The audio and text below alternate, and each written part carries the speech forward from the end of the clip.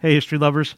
I'm Mike Rosenwald with Retropod, a show about the past rediscovered.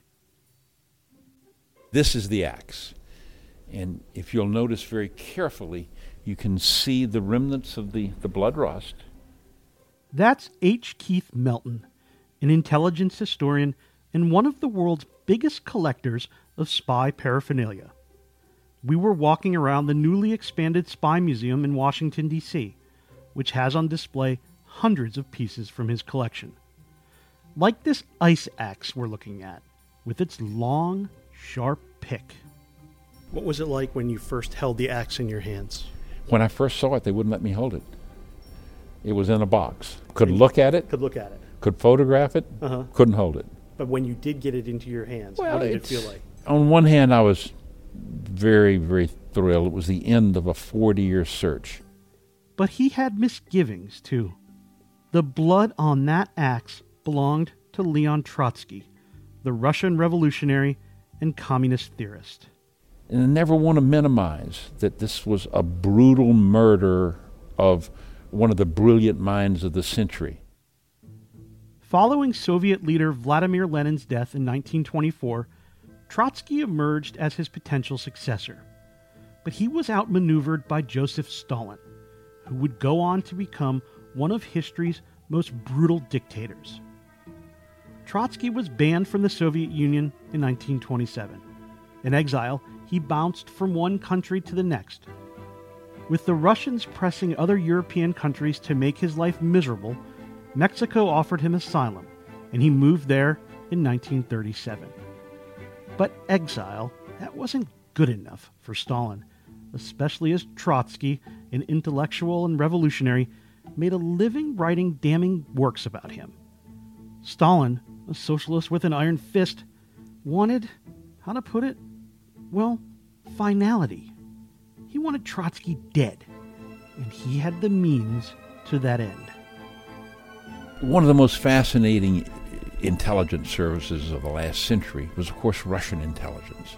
Starting in the Russian Revolution, the VCK, it evolved in the Cold War to the KGB.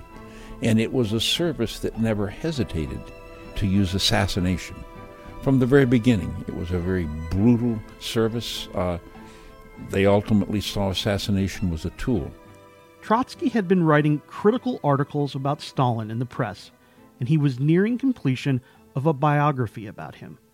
Stalin didn't want that book to be finished. The Russian intelligence service, the NKVD, began an elaborate operation on two different levels to begin to infiltrate his compound. We are entering spy thriller territory now. That first level, well, it may have been one of the worst assassination attempts in history. The Russians sent 24 men dressed as Mexican police to storm Trotsky's compound. The assassins went straight to Trotsky's bedroom. They fired 300 rounds into the bed, and they missed Trotsky. You heard that right. He was in the bed with his wife, Natalia. She rolled him over on the floor and put her body on top of his. And miraculously, with the angle of fire, he was spared. Well, for the moment. 4 days later, the Russians activated a second assassination plot. And the assassin's name was Ramon Mercader. It was the son of a Spanish heroine of the Spanish Civil War named Caridad Mercader. Okay, listen closely now, because we're entering the stage of the story with a cast of characters as big as the Brady Bunch.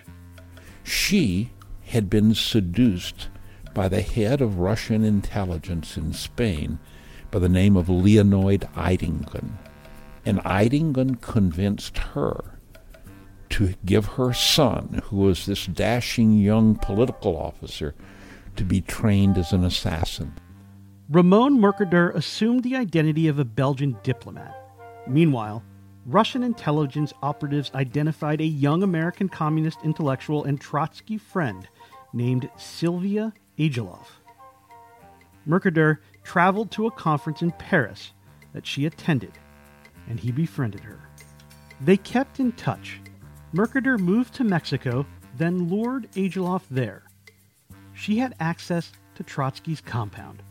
Mercader went with, posing as a sympathizer. Of course, Mercader was an assassin in waiting. He met with Trotsky numerous times over a 3-month period. Trotsky ultimately became so comfortable with him that the two would meet without any bodyguards present. On August 20th, 1940, Mercader went to see Trotsky, telling him he had an article about Stalin he wanted him to review. It was really a ruse to get him to sit at his desk to review it.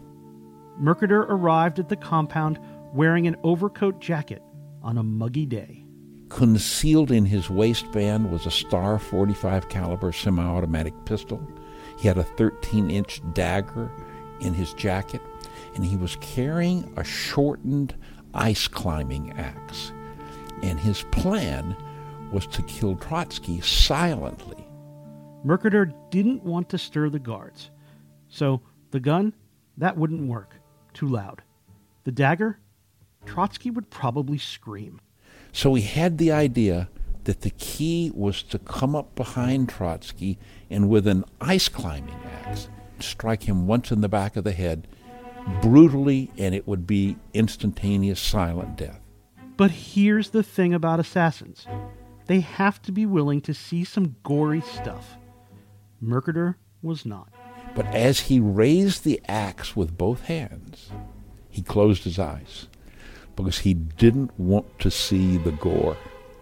And as he was about to strike, Trotsky sensed something was wrong.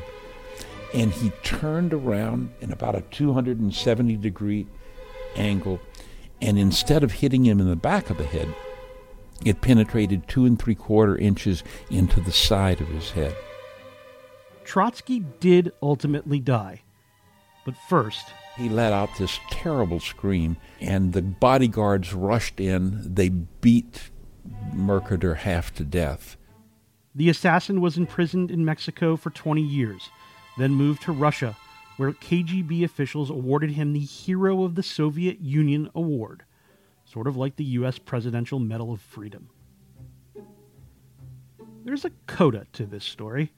The coda is Melton, the spy gadget collector. An engineer by trade, Melton worked in private industry. He owned dozens and dozens of McDonald's franchises and consulted with the CIA. On the side, he became a collector.